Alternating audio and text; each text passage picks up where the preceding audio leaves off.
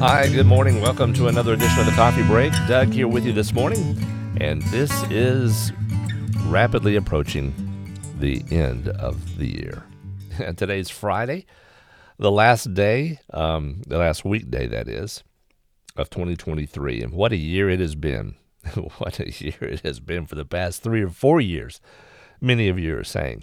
And I understand that. I think that we are seeing fulfillment of prophecy in various ways. And of course, we've talked a little bit about that, especially with the conflict that has been happening in Israel.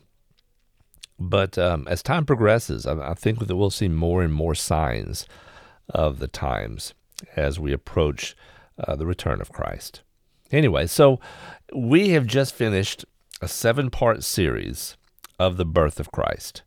And I hope that you enjoyed that. It's always a pleasure for me just to get into that part of the verse and read and think about the reason that Christ came, and to read the verses that surround his coming, okay, as his birth with Mary and Joseph in a manger.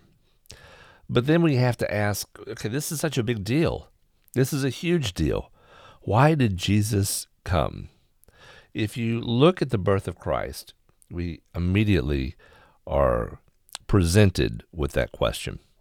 So let me move over to John chapter 3, starting with verse 16. I'll read through verse 21. It says, "For God so loved the world that he gave his only Son, that whosoever believes in him should not perish, but have eternal life. For God did not send his Son into the world to condemn the world, but in order that the world might be saved through him. Whoever believes in him is not condemned, but whoever does not believe is condemned already, because he has not believed in the name of the only Son of God. And this is the judgment. The light has come into the world, and people love the darkness rather than the light, because their works were evil. For everyone who does wicked things hates the light, and does not come to the light, lest his works should be exposed. But whoever does what is true comes to the light, so that it may be clearly seen that his works have been carried out in God." All right, and we'll stop there. These are the words of Jesus. These are the words of the one that we have spoke about in the past 7 episodes. And there's one word that I always focus on. If you know me well, you know that I love this one word. And it starts in verse 16. "For God so loved the world." 2 letters, S-O. For God so loved the world. The word "so" gives us an explanation of how much. How much did he love the world? So much that he sent his one and only Son to take on the sins of the world, to live a perfect life, and to die for those sins so that we would not face that eternal punishment. That's huge.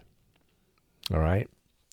So as we have dealt with 2023, as we've wrestled with 2023, as we've struggled with 2023, and as we've faced the evil in this world of 2023, go back to the birth of Christ and understand why he came. He came that whoever believes in him would not perish, but have eternal life. Have you believed upon Christ? Is he your Lord and Savior? I want you to think on these things. And we'll talk to you again next year. Have a great weekend and have a happy new year. God bless. Bye-bye.